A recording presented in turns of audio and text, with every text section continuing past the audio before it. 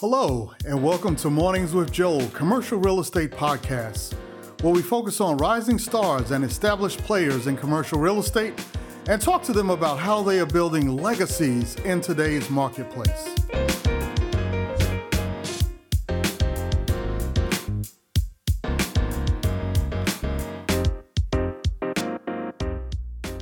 Hey, we'd like to welcome you all to the Mornings with Joel CRE podcast, and we're very excited today to have Renata Bell, who is joining us on our podcast. And Renata, how you doing this morning? It's really good to see you. Oh, I'm wonderful, and it's great to see you too. Thank you so much for having me today. Sure, absolutely. So, we were talking a little bit offline about how your story has kind of come together, and it's really been impressive. I mean, you can kind of identify a person who's a rising star, and it's like, man, how did they get from A to B? And you're doing so many things, and all the media and the press and so many other things that you're doing. It's just been fantastic. So I tell you what, if you can, just take a minute, introduce yourself, tell us who you are, and then we'll go into a little bit of your background and how you got to where you are today. Absolutely. Well, everyone, I'm Renata Bell. I work as a tenant representation broker with Cushman & Wakefield. I do dabble on the landlord side of things every now and again, when the client requires. Mm-hmm. I am the wife of two amazing kids, a 16-year-old son and 11-year-old daughter going on 30. Very proud of them. Married to Chris Bell, Mr. DeKalb, also a graduate of Project REAP. And, we're a regular commercial real estate family and just really out here in the world to create legacy, not only for our family, but for our community. So that's me. All right. But I got to tell you, you can't start off the show lying, because there's no way in the world you got a 16-year-old son. I mean, that's crazy. You look about 25. I mean, come on, man. I'm going to take that compliment and run with it. Going with it. But yes, my baby is 16, and he's actually heading to Princeton this summer for a program that he got himself in. And he also got himself a full ride to Morehouse. So he's got options, which is what we always want, right? Yeah. That's what I always preach to my boys. You got to have options, right? You got to have options. Yeah. So that's fantastic. So help me to appreciate this, because you weren't always, I guess you could say, this star in the industry. I know you were at one point in time just processing mortgage loans for a company here in Atlanta.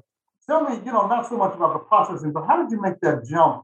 Obviously, you had a degree of vision, and I know you had a little time there where you did something else, but how did this all come together? If you give us a little background on that. Sure. I've had a really interesting journey. Yeah. So when I was in college, my mother passed in my junior year. Oh. And I'm from St. Louis, Missouri originally. And I was still living in her house. And it just got to a point to where it wasn't mentally healthy for me to stay there. So ultimately, I kind of made a knee-jerk decision, and I decided to pack everything in my car that could fit. I left the rest. I did not tell my family and friends that I was leaving, because I knew that they would try to stop me. So the next day, I literally just packed my big old TV. I had one of those big tube TVs back then, and it took up the whole front seat.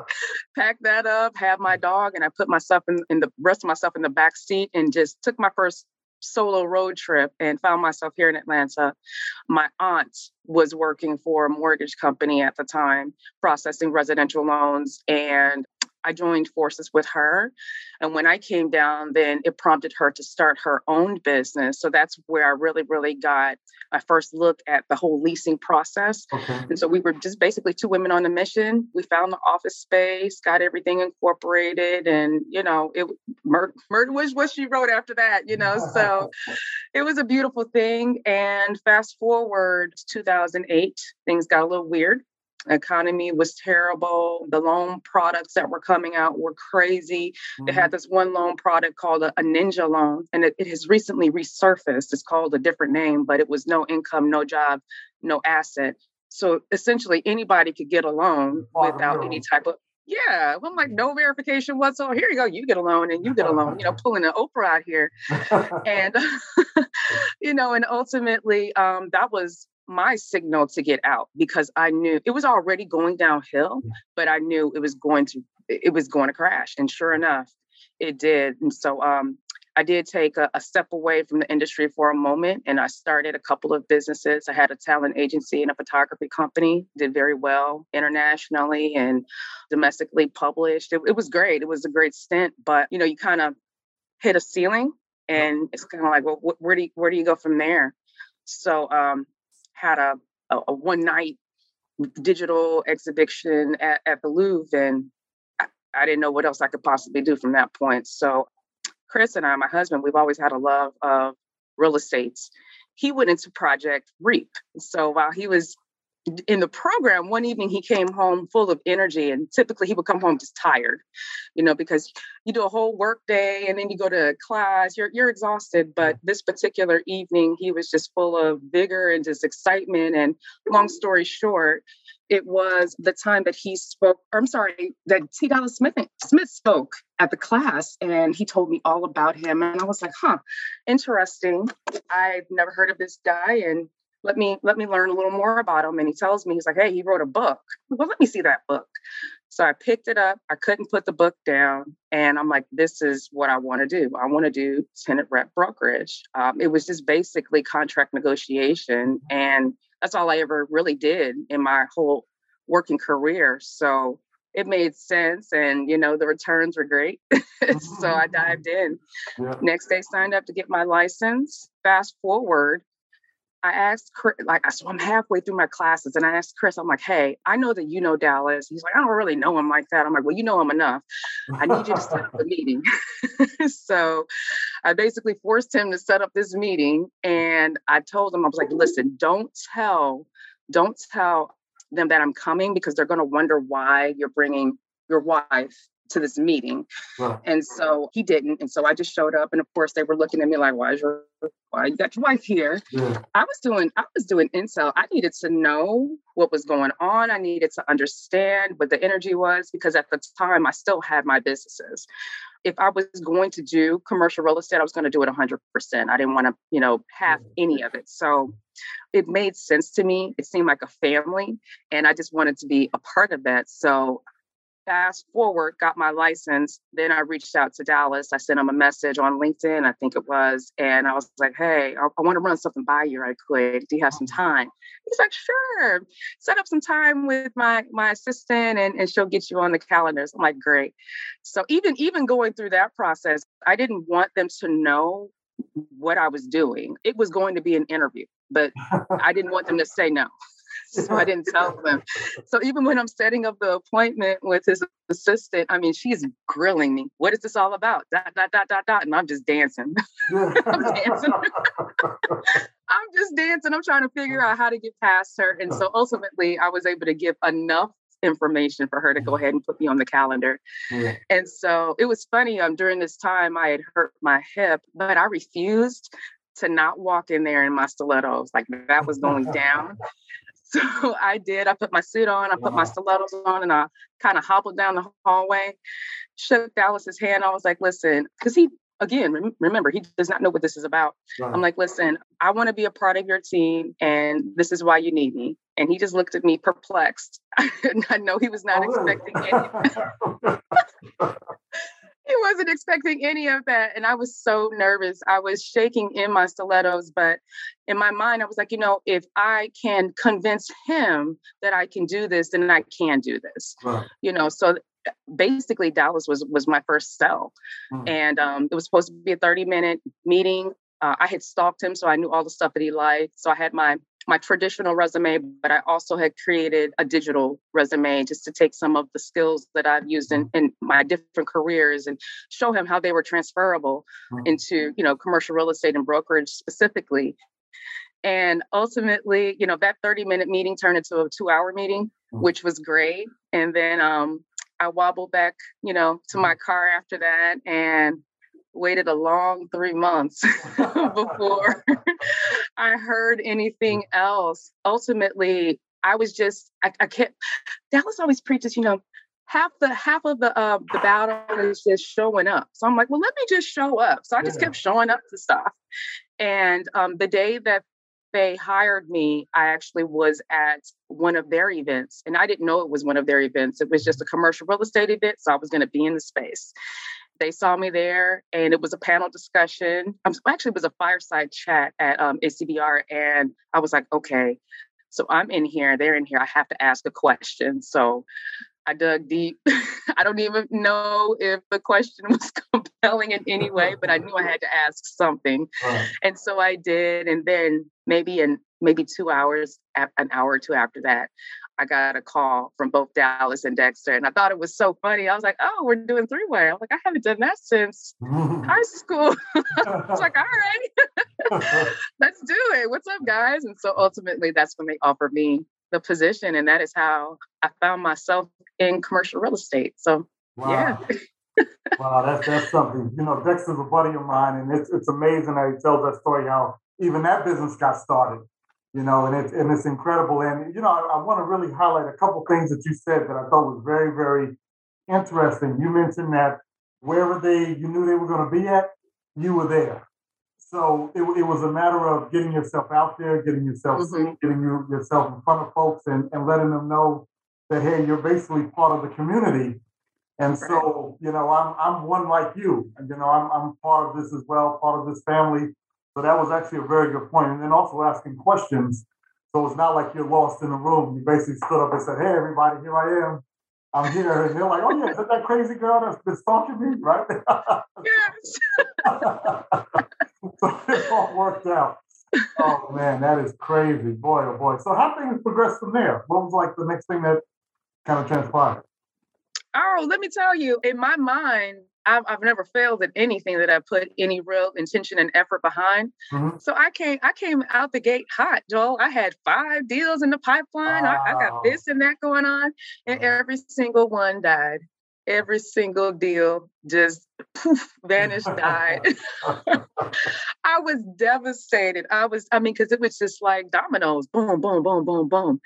I realized that this industry is not for the faint-hearted at all. And this was going to be my greatest challenge. I've always been an overachiever basically at everything that I did, but this industry sat me on my butt, let me tell you. And it still does every day.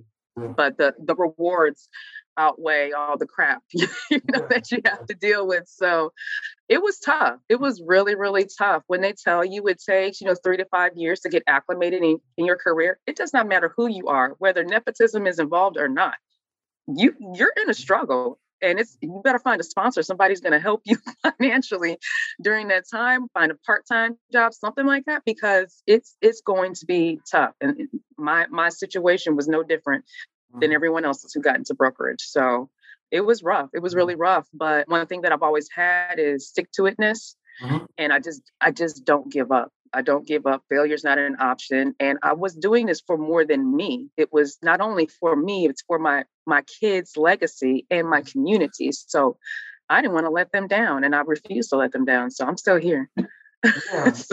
No, good point. Good point. Now you mentioned you do it for the community as well. And that's a very interesting point. I mean, if you're in tenant rep and you're doing brokerage and whatnot, what does that have to do with the community? Why do you feel that is part of your mission, to do this for the community? I mean, make the connection for me between the two.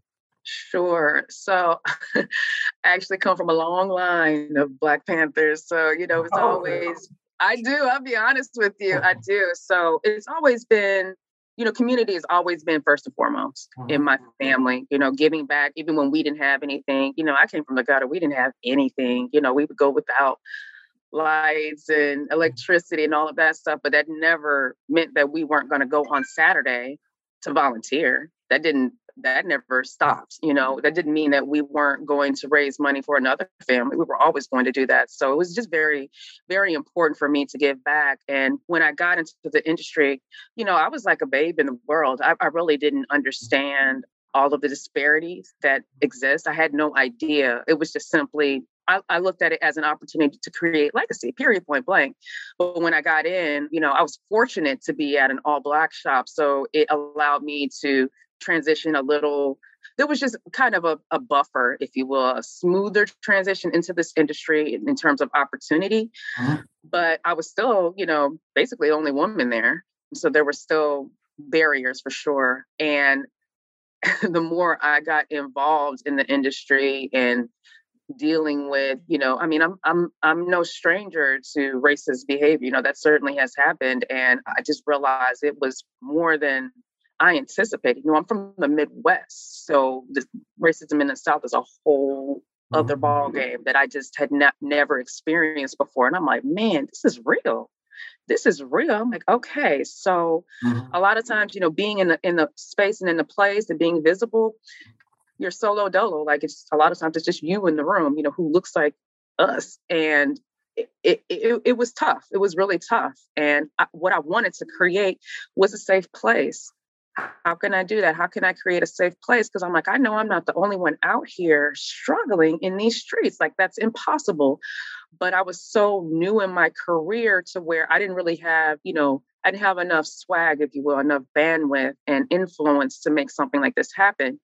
It didn't mean that I didn't write the business plan. I wrote the business plan. I slid that business plan over to anybody I possibly could think of that would read it. But, ultimately I had to table it for a while. And it's funny. That's how when AREP came to me, it made a lot of sense, because I'm like, wow, I had already written a business plan for this, years ago at the top of my career. So now the time is right to do this. And I have a platform that I can actually use to propel it. So that's kind of where the connection with community comes into play. It's just watching that struggle and then seeing my people just getting barred from here and barred from there, doors closed. And like I said, at the time, I didn't have a lot of bandwidth, a lot of influence, but I used every little bit that I had to make a change. And so it's just very important. And I want to see more of us in this industry, and whatever I need to do to make that happen, I'm here for it. Yeah. No, I appreciate you making that connection. If you can't tell us, what is AREP for those who are listening that may not be familiar with it? What exactly is it, and how does it benefit the community and the things you were just talking about? Absolutely. I'm so happy to share. AREP is so near and dear to me. So AREP stands for African American Real Estate Professionals, and I'm president of the Atlanta chapter. And it's such a treat. It's a true labor of love, but we have an amazing board, and it's just a beautiful thing that's unfolding here in Atlanta. We haven't been around. The Atlanta chapter hasn't been around for a full year yet. We're coming up on our 1-year birthday very, very soon, this month, in fact. So that's very exciting to see all of the progress that we've made in a short time. But we are the Atlanta chapter, as I mentioned, and the organization has been around for the past 26 years, 27 years. They're headquartered in DC, and there's another large chapter out of LA, and Atlanta is on its way, to hit that number 3 spot. And so we're so excited about it. And the organization, and initially it was just a networking organization, just to create, a sense of community for us in this industry, so we can communicate and share deals, share best practices, offer mentorship, things like that. And the Atlanta chapter, we're very intentional about giving back, not only nurturing our people in this industry, but also giving back to our community. And so basically from January up until May, we focus on the grownups in the industry and making sure that they have the resources that they need and the networking events and opportunities. And then from May up until September, we focus on the kids, so we will be doing we have some amazing partnerships that we are lining up right now. It's so exciting. And ultimately, AREP ATL has positioned itself to start exposing the youth starting from 6th grade all the way throughout the rest of their school career. So it's wonderful. We're just adding the commercial real estate element to the curriculum. And in some of these schools, we're starting small, but in some of these schools so they can know about it. Because I just think about myself, I got in the game late. Where would I be at today? Where would you be at today if you knew about this in the 6th grade? You'd be a multi-millionaire by now, or a billionaire, who knows, but you'd be there. And having, for my kids, it's second nature, it's second nature. And I'm just so excited to see what they turn into in the future, because I've basically shoved commercial real estate down their throats at every moment that I possibly can. And, my son, I taught him how to cold call, all of these when he was 13, so he could be very comfortable with it. Now that boy can take on a cold call like it's nothing. So if he's raising money for school or his community, whatever he's doing, it's not a problem. So these are, skills that are necessary for our kids, but unfortunately, a lot of us are not exposed to it, and we're here to make a change. Yeah, yeah, very good point. And one thing that I noticed, you guys have opened up the Minority Advancement Fund. What's that all about? For our listeners, what exactly is that, and how has that benefited the community? Sure. So we are working on it's still in a draft form, but we're working on a program called the CRE Future Leaders Program. And ultimately it's a pathway that tracks, now that we have this connection with this organization called Reach for Excellence, we're able to expose the kids from, sixth grade on. Initially, we're going to start with high school, but just adding the commercial real estate curriculum to what is already in place so they can be exposed. Mm-hmm. But what happens is it's this pathway, and there are these different points and touches that you'll make throughout your school career. And then even when you get out of college, and at the end of that pathway, that's when the Minority Advancement Fund comes into play. Because the reality of the situation is our industry is expensive. The industry itself is a barrier to entry. Right. It's very expensive. And if you don't have the money to pay for an organization, or say you want to get your CCIM, if you don't have the money for that, we want to create a fund that will allow people that look like yourself and myself to stay. We don't want finances to be the problem. Why is that the reason you leave? Because you can't come up with $2,000, to pay for this designation that you need and we know you need. So let's pool our resources together and help these kids out. So that's what it's about. It's about bringing the next generation of minority commercial real estate leaders into the industry and keeping them here. So the fund is new. It is not well funded at all, but we are certainly, it's not, but it doesn't mean that it won't be, so we're going to be very intentional about making sure that funding is there. And let me tell you, people are already reaching out about it. They're all, we get the side notes and the emails like, hey, I need some help here. Okay, cool. Duly noted. We're working on it. Let's get it together. So if anybody out there in the audience is interested in helping us with this initiative, do not hesitate to reach out, because we are all about giving back and elevating and keeping minority talent. Yeah, that's a good point, because, that's really the foundational level. If you can't get the education that you need to even really get in the business, then you have to try to get hired somewhere, it just becomes really, really difficult. And as you mentioned, even if you get hired, you got a 2 to 3 year learning curve just to understand the terminology and the way the numbers work and everything else. So it can be very, very challenging. So I take my hat off to your efforts in trying to put that together. It was amazing. I've heard of AREP for years, known about them, and it just stunned me that it hasn't been here in Atlanta until 8-9 months ago. It's like, are you kidding me? So I was blown away by that. Same. I didn't understand. This is the Black Mecca. Like how does that not exist? And it's so funny, because even when it was positioned to me to take on this role, I still, in my heart and in my mind, I'm like, there has to be an organization here. Maybe I haven't dug deep enough. Maybe I just don't know. And so I started digging even deeper, and I'm like, there's nothing, unfortunately. So I was like, all right, because I'm looking for at this stage, I'm not trying to reinvent the wheel, because if there's something already in place, maybe we just take that and bolster it and just add some more to it so it's bigger and better. But there was nothing. There was nothing. So yeah, and I'll tell you, I never had to be me. I actually identified someone who's on our board. I would love for her to be the face of this whole thing, but she doesn't have bandwidth. So I'm just basically answering a call of duty, because this is so needed. And with the reception that the organization has received, we're not a year old yet, and we've got, upwards of 150 members. We've had 4 events this year. Every single one was sold out. Wow. The community's asking for it. So I'm just so happy to be able to work with these amazing people on my board and in the community to provide this. And this is literally for us, by us. And it's so funny, when we put on events to date, we have not started on time for anything. But what's beautiful is that our guests come and they roll up their sleeves and they help us.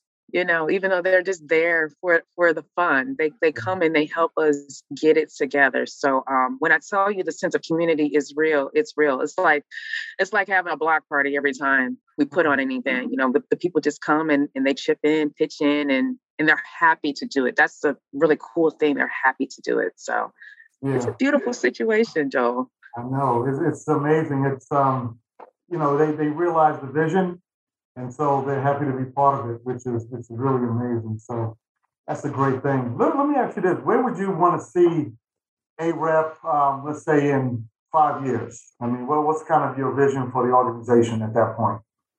So looking forward.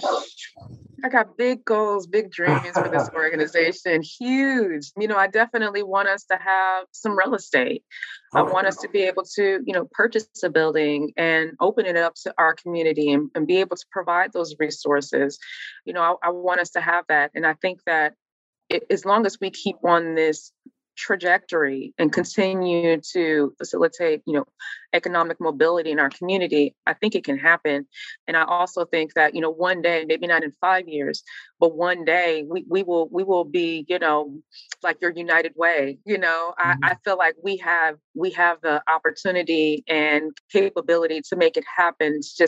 It's just time. We just need some time and some support, because this whole thing is grassroots. Like, we pool our resources to make these events happen.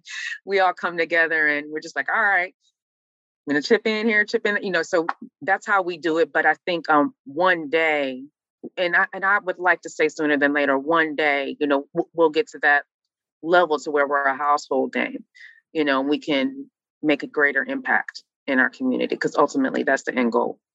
Oh, that sounds good. You've already got some good sponsors that have lined up to support you, so that's fantastic.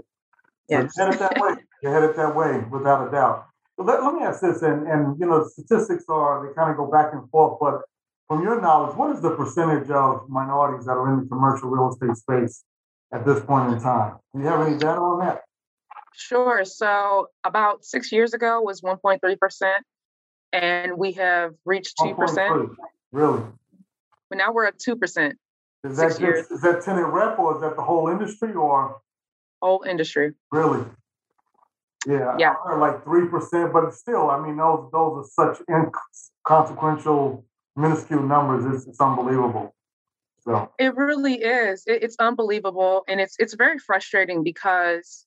So say companies become, and some of them are, becoming really intentional about hiring minority talent. And I'll speak to brokerage specifically because that's what I do. Right. But okay, so say you bring somebody in fresh out of college, or maybe fresh out of a different industry like I came out of, and you bring them into this industry. You do them a disservice when you don't educate them, and when you don't tell them when they're doing the wrong thing. Even when you tell them that they're doing the wrong thing, make sure that you preface everything with the right thing, so there's a grooming issue that is there. And I think a big part of that grooming issue is a lack of connectivity and relatability between the person that is getting groomed and the person who's doing the grooming. And it's tough, because not to say that it doesn't exist.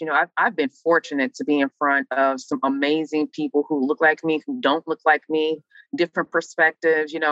I'm very direct. So when I tell you, like, I want to construct criticism, like, give it to me, grab me by the back of my shirt, pull me back. No, Renata, don't do that. Tell me about myself. I'm here for it. But I don't think enough of that is happening.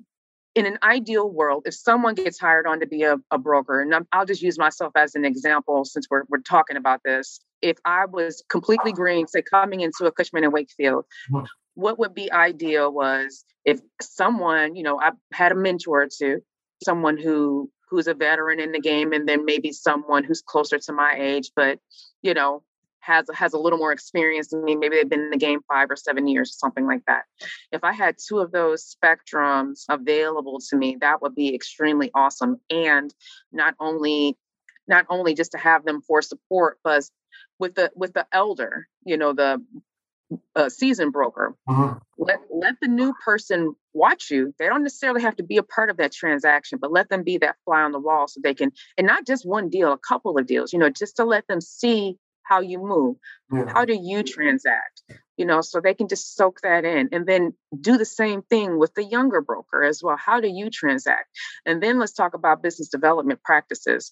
Okay, what do you do? What works for you? And have that open dialogue. And then after you've tried those things, okay, this isn't working for me and this isn't working for me. Because what will happen then is it opens up room for conversation so you can create relatability. Because when Renata makes a cold call, 9 times out of 10, Bill on the other end is like, I know good and well this is a sales call because I don't know a Renata. We don't run in the same circles, okay? Right. We do not, because for instance, when I do cold call, I'm RS because Bill on the other line will take my call because he doesn't know RS, but he might know RS. Yeah. There's that barrier kind of. Good strategy. Exactly. Got to be really intentional because at the end of the day, yes, we deal with a lot of crap, in the industry as Black people. And then just being new, you deal with sexism, you deal with ageism, you deal with racism. You got a whole bunch of things going on in the world, not even just our industry, in the world. So you have to figure out how you're going to deal with that. As I said, I was a babe coming into this industry. I did not realize all of the barriers, but once I did realize them, I couldn't get mad about how I was treated. Obviously it hurts. Yeah, it hurts. But at the same time, I chose this industry. So this comes along with it. So you got to kind of get your mindset right. Like, all right, that guy was a jerk. All right, that lady was racist. So what? Does that pay you? No, it doesn't. So get on the next call. Pick up the next phone call, dial the next number, send out the next email, go to the next event and just let it go. Just hold on to it, get through your day and you can come home and cry about it later on. Right. But, these are things that are not necessarily communicated, when minority talent starts. And so they're left lost, just sitting at the desk in the office, wondering what to do, who to call, what to say. What does your cold call look like? Did anybody ever show you? Things like that. And those things, I think sometimes it's kind of taken for granted in, the white community, because you see the nurturing and you see, some of the new talent, who doesn't look like you're getting poured into, but that's because there's a level of relatability already between the two people who are sitting there in front of you. So as Black people, we have to be extremely intentional about creating opportunities for them to relate to us. And it's unfortunate, that the burden does lie with us, but it does. And it also is what it is. So you either get with the program or you don't. Do you want to be in this industry? Okay, you got to figure it out. Because nothing is going to be handed to you. And you're going to have to fight for this because this industry is not for everybody. So you got to figure out how to navigate those waters and just be really intentional about it. Yeah. And demand for what you want. Demand what you won't ask for it. Because no one's gonna... Well, you don't get what you don't ask for, right? Exactly. So, my dad always said, closed mouths don't get fed. So open your mouth up. Ask for what you want. Yeah. I know also just the mindset of not letting other people stand between you and your money, right? Or what you want to accomplish for your own life. It doesn't even have to be money. But if you've got, like you said, we're going to run across those people that are jerks out there in the industry that don't want to work with you for whatever reason. But at the end of the day, if you got something you want to accomplish for your family, you got to just forge ahead, right? Because they're not the only person on the earth, and there shouldn't be one person that just totally destroys all your visions and aspirations. So I completely agree with that. Yeah, very good point. Let me do this also where we're kind of getting to the halfway point. I want to go ahead and start opening up the discussion to our guests so you can answer questions and put those in the chat. Either you can raise your virtual hand. We will certainly get to you at that point in time. And while we're waiting on some more of those to come in, and I'll address some of these other questions that are sitting here in a minute. I just wanted to give you, accreditation and admiration on some of the things that you recently accomplished. You hit the 7 under 7, and I have no clue or idea what that is. So tell us what that's all about, because obviously it's an award for something. So what yes. So 7 under 7 is an award that Cushman and Wakefield gives to the people that they identify within the company who are 7 years or less in the industry. And they only chose 7 people, and they have considered us the next leaders of Cushman and Wakefield. So it was pretty awesome experience. I remember sending in my information. I was like, I don't know if this is going to happen or not, but because I'm new to the company and I didn't really know if it was going to work, but it did. Got that call, and I was like, oh my gosh, this is so amazing. Wow. But it's pretty phenomenal because what it did was it opened up my network even more. Mm-hmm. We have our industry, but within Cushman and Wakefield, there's a whole other community, and there's various levels to it as well.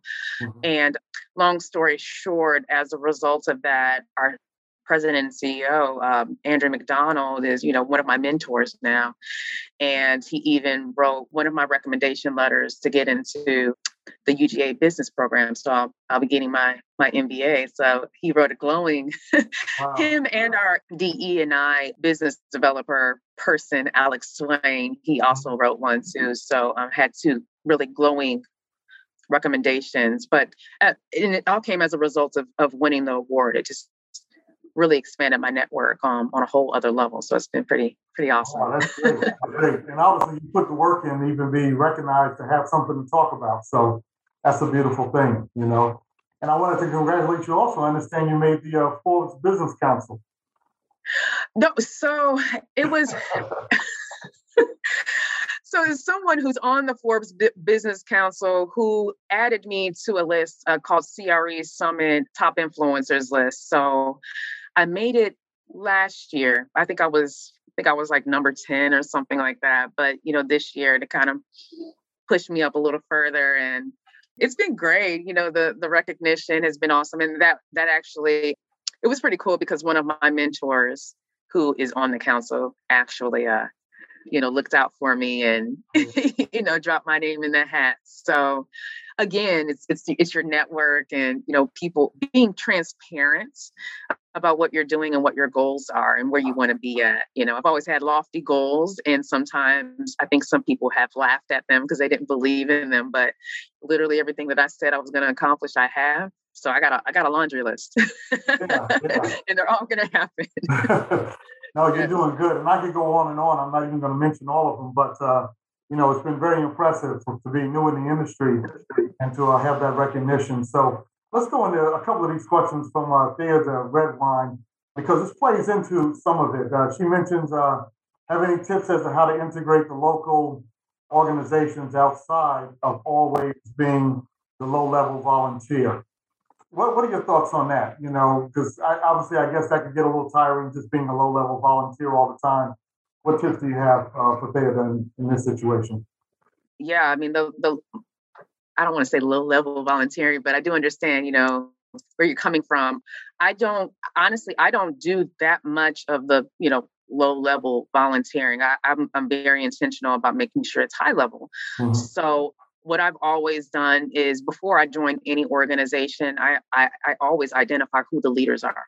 Who are they? I connect with them on LinkedIn. I make sure that I send a message or an email or both if they haven't responded to one of them.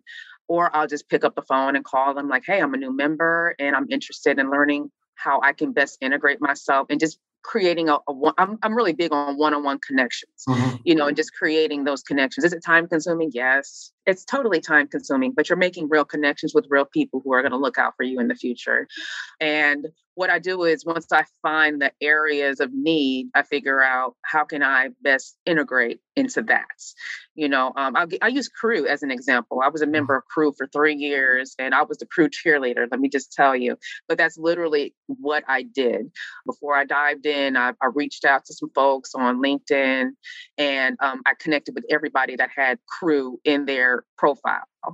And I ended up, it was kind of a shotgun approach. And then I ended up finding the right target. And that person basically just took me under their wings. Denise Ming, shout out to you if you're listening, took me under her wing. And, that was pretty much where it went from there. I tried a few different committees that didn't necessarily fit for me.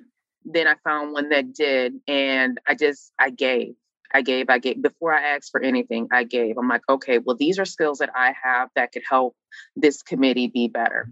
And so I found myself on the prospective members committee, and I just served and just kept giving. They used to host the events at, conference rooms, and there would be like maybe 15 people show up or what have you. By the time I was done, we would have upwards of 100 folks at every event. And even the last one I did, it was 100% sponsored. So I was able to give them their budget back. Y'all can use that for something else, so that's basically what I do. I need to identify who the decision makers are, who the influencers are, and make sure that I know them. And be transparent with who you are. I've said that before, but like, don't sugarcoat who you are. Don't try to be something that you're not, or what you think the audience wants you to be, because it's not going to translate. We're going to know, and it's not going to work out for you. What'll happen is you end up spinning your wheels, and then you just end up being, continuing to be the quote unquote low level volunteer, because that's where they'll put you. So, just be very intentional. Like, I'm interested in a leadership position. What is the pathway for that? Just ask for it. Close my eyes on your advice. Yeah, there you go. There you go. One thing that certainly helps you as well is your energy is incredible. I mean, just spending a few minutes with you, it's like, wow, this amazing girl. She's just bubbling over and about to burst. I mean, it's just. Thank you. It's exceptional, because it's your own natural energy is like pushing you forward, and it's like, who wants to close the door on someone with so much energy and excitement about what they're doing? So it's a beautiful thing. So keep it up. That's a mentor, or an example to look at, I should say, for someone that does want to do more in the business. But like you said, you got to be yourself. But it's clear that yourself is one of energy and excitement and things of that sort. So that's really good. So.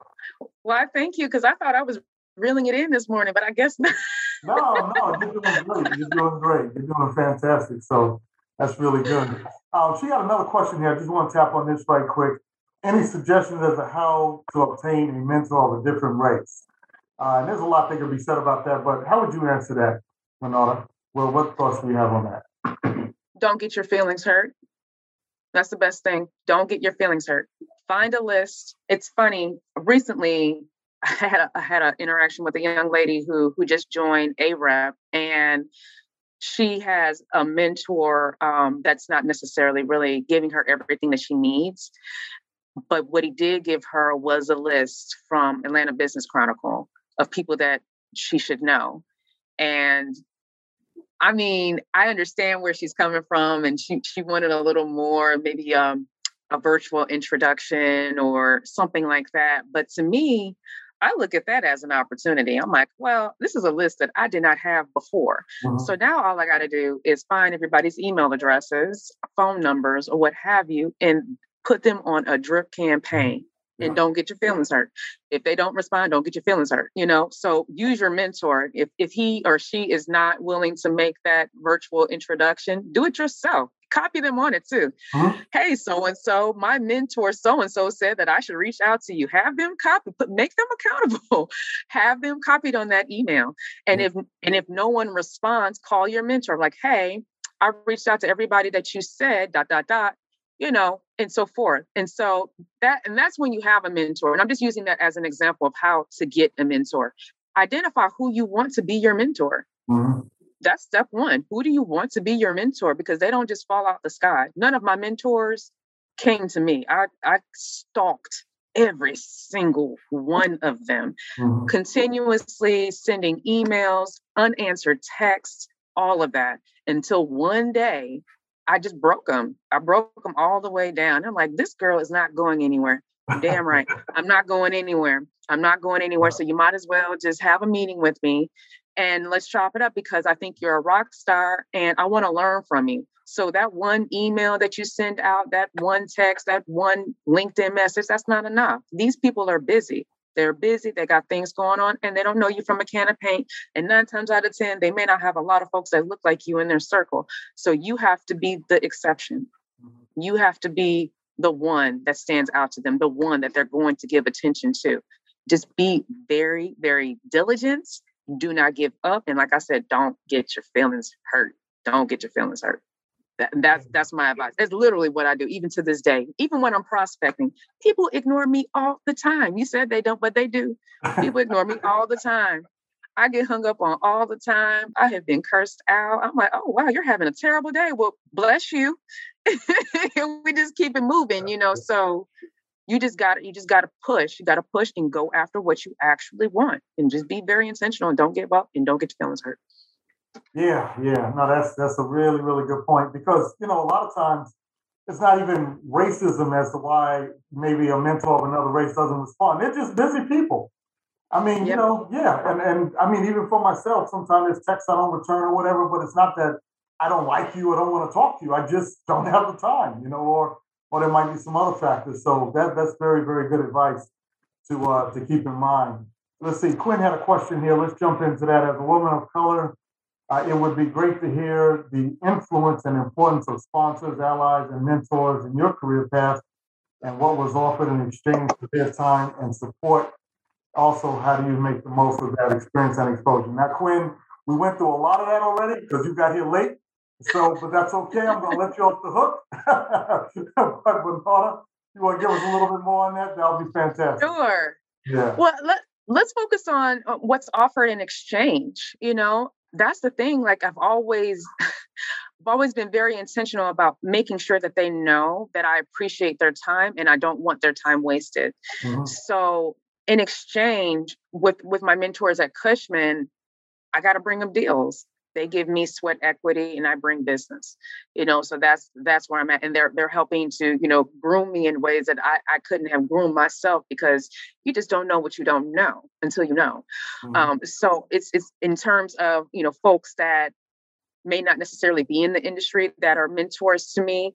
All they want is somebody to pick up the phone. Don't send them a text. They're old school. Don't send an email. They're not going to respond to you. They have a genuine interest for what is going on with you. But your job is to make sure that you call them. Pick up the phone and call them. That's all they're looking for. They want to be a part of your success. So it's up to you to make sure that they know what's happening because they're not going to reach out to you. They're busy, they got stuff to do, or they're retired and they ain't worried about it. So your job, your give back is to make sure that they know that all of the efforting that they have done, all of the intentional words that they've given to you are actually making a difference in your life. And then once you do get to a place where you have a platform, don't forget about them. You make sure you shout them out. You call out their name like so-and-so did.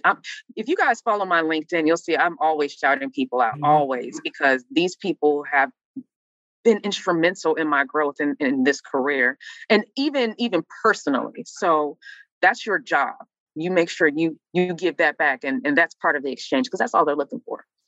Yeah, that's a very good point. I want to float this out here as well that there is an organization called score.org. And, since you were asking about minorities of other race, not minorities, excuse me, individuals of other races becoming mentors, that's what that organization is all about. They can provide a lot of mentors. The majority of them are white and they're retired executives and other people. Mm-hmm. And what happens then is if you get a name or somebody that was at that high level, you can now use that as the bridge to introduce yourself to other people and say, hey, I've been mentored by so-and-so, former executive of Coca-Cola, whoever, and they thought it'd be a good idea to reach out to you and so forth and so on. Or I thought it would be a good idea. And what do you think about what they said about someone? Just tie it all together so that you can kind of, make that introduction as opposed to just a cold call. And that might help as well. So very good point being brought out there. Let's see, we got Quinn. He strikes again. He wants to know about the future of AREP. You know what, Quinn? I'm going to have you listen to the podcast for that one. We've been through that as well. Man, I tell you, see, that's what you get for being late, man. So it's all good. It's all good. But yeah, no, we covered that actually in a good bit of detail. Bernarda, we're kind of up against the clock here. We're running out of time, and we generally record for about an hour. So tell me, what do you want us to know, or what do you have that you want to share with those ones that are joining AREP and that are coming up behind you in the industry to give them the encouragement to move forward and stick with it?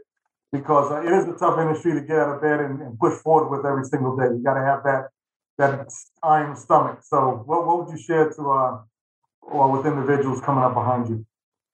Find a community. You're not gonna get where you want to be without that. You have to find a community. Before AREP, not to say there weren't communities there, but they were small. We're very segmented and displaced a bit in this industry. So there's a place now where we can all come together. Quinn was asking about collaborations. We are partnered with some amazing organizations. One of them is Project REAP. And, we're coming together to do the, greater good in the community for us. And it's a beautiful thing. So, now that AREP is here and Project REAP has been here, we can come together and create an even bigger community and have an even bigger impact. And so now is the perfect time for a minority to get into commercial real estate in the Atlanta market for sure, because now there's a space, it's a broad space. So highly, highly encourage someone to seek that out because it's a safe place. You can ask the questions that you may not be comfortable asking in front of other audiences. So find that community. And even if AREP or Project REAP is not for you, find a community. Find one, and lean on them because you need that. There are people who are going through the same struggle as you. There are people who have the same goals as you have. So find those people, and they're out there. They're looking for you. You guys are looking for each other. So just make sure that you're in the streets, you're at these events and you're intentional about making sure that people know that you're here and you're here to stay. The community will really find you as long as you're out there. Yeah. I want to second that. And I want to add on to that as well. I think back to when it was earlier in my career, there were organizations that I was part of, and I was looking at everything, just in full disclosure, kind of as a one-to-one relationship. Like I join this, I'll meet somebody, I'll get a deal. I'll join this, I'll meet somebody and get a deal. And it wasn't happening. And I was like, why am I part of this group? I'm not getting no business. Let me just leave. And then as I've circled back over the years, what I found is that I can now reach out to somebody and say, oh yeah, well, I know, we've known each other now 15 years or so from way back in the day. And it becomes a whole lot easier to form that relationship and get things done now. Or like one of my other buddies, matter of fact, we did a podcast on him as well, a guy named Dennis Pemberton. And he had talked about how there's junior people in these corporations, and now 10, 15 years later, they're senior VPs or executives or some other high level. And the fact that now that you've known them for that period of time, now you get your dividend, from that standpoint. So everything is not just linear one-to-one. Oftentimes, you don't know how all these dots are going to connect. But the point is, if you don't lay the foundation for them to connect, they never will, which goes back to your point, Renata, about community. You got to do that. You got to be part of things and part of groups. And I want to say, I think you're doing an exceptional job with AREP. Just keep it up. Just keep it up. You're doing great work there. So really excited about that. Thank you. Yeah. So I'm excited to be here. And this has been wonderful. And the last thing I'll say is, in terms of, finding that community, just to piggyback off what you just said, 15 years, later on, ... you have staying power. Right. So if you have that staying power, it's literally a matter of time. Just don't give up. Find a community to help you stay and help to support you, because success is right around the corner. People that I met at the very beginning of my career now are just now calling me, but they got deals. And this is after we've had 1,010 lunches, over these years. And now they have opportunities for me because they've transitioned over to a new company, or they are, starting a new venture or something, or they just heard about somebody in the industry, in their industry or whatever they're working on. Maybe it's a nonprofit work and they need some office space. So they call me up. So, just make sure that you're in front of people. You focus on having that staying power, because it's not going to be easy, but focus on, creating staying power for yourself, and then use your social media and your LinkedIn platforms to remind people of what you do on a regular basis. They need to know what you do. You need to consistently pop up in the feed. And I'll tell you, as a result of that and mixing AREP into, it's this prospect I've been hunting down for about 3 years. And he sent me a message yesterday. The day before yesterday on LinkedIn. And he was like, I have a friend who has an office requirement. Hit her up. She's looking to get some space. I'm like, sure, no problem. And he's like, I also want to be involved in AREP and your next, community engagement event. I was like, That's not a problem either, so it's full circle. It's full circle, the whole thing. It's a lot of moving parts, but once you figure out what you need to do and how you're going to do it, your brand kind of evolves itself, and you just have to stick with it. Yeah, no, very good points. Back in the day, we used to do those email drip campaigns and everything else, and they still work. But the beauty of it now is that now it's instead of 6 degrees of separation, it's so much closer because of social media and other things. So you can really accomplish a lot. And you brought out a lot of good points. So this will be a great podcast for many people to listen to and to learn from and be educated by, because there's a lot of good nuggets that were brought out this morning as to how you make things happen. And you brought up a point as well. You said it was 3 years that somebody was basically watching you. And that's what happens. People observe what you're doing to see if you have staying power, to see if you're really getting things done, to see if you're moving forward. And then after they get comfortable with seeing you for a while, it's like, oh, yeah, okay, let me call that girl. Or a situation may come up where it's like, oh, yeah, who does that? Ramona Belvin. Right. Let me reach out to her. Yeah, and it all comes together. So you just gotta stay out there and be consistent and focused on what you want to do. So fantastic. Absolutely. Well, I certainly appreciate it. Any final comments before we wrap up? I'm just so happy to be here today. I thank you for affording me this platform to just talk about myself and the things that I'm passionate about. And ultimately, I just want everybody on this call to know I'm here as a resource. Don't hesitate to reach out to me. Don't feel like all is lost, because it's not. It's not. There are people out here that can help you get to where you need to be. You just have to ask. So I'm putting myself out there. Do not hesitate to reach out. I may not have the answers, but 9 times out of 10, I know someone who does. So I'll put you in front of the right people. And I just want to see us turn up out here in these streets. That's it. That's all I want. There you go. Well, fantastic. Well, Renata, again, thank you so much. Tell hubby Chris I said what's up. And, I will. I know he's listening in. What's up, Chris? But this has been fantastic. I appreciate you carving out a little time to be with us. And again, this is the Mornings with Joel CRE podcast. We're excited that you are here listening with us today. And we certainly want to invite you back for another show. Renata, thank you again. And I look forward to catching up with you soon. Thank you so much. Y'all have a wonderful, wonderful week. Go get after it, y'all. There you go. All right. Take care, everyone. Take care. Bye-bye.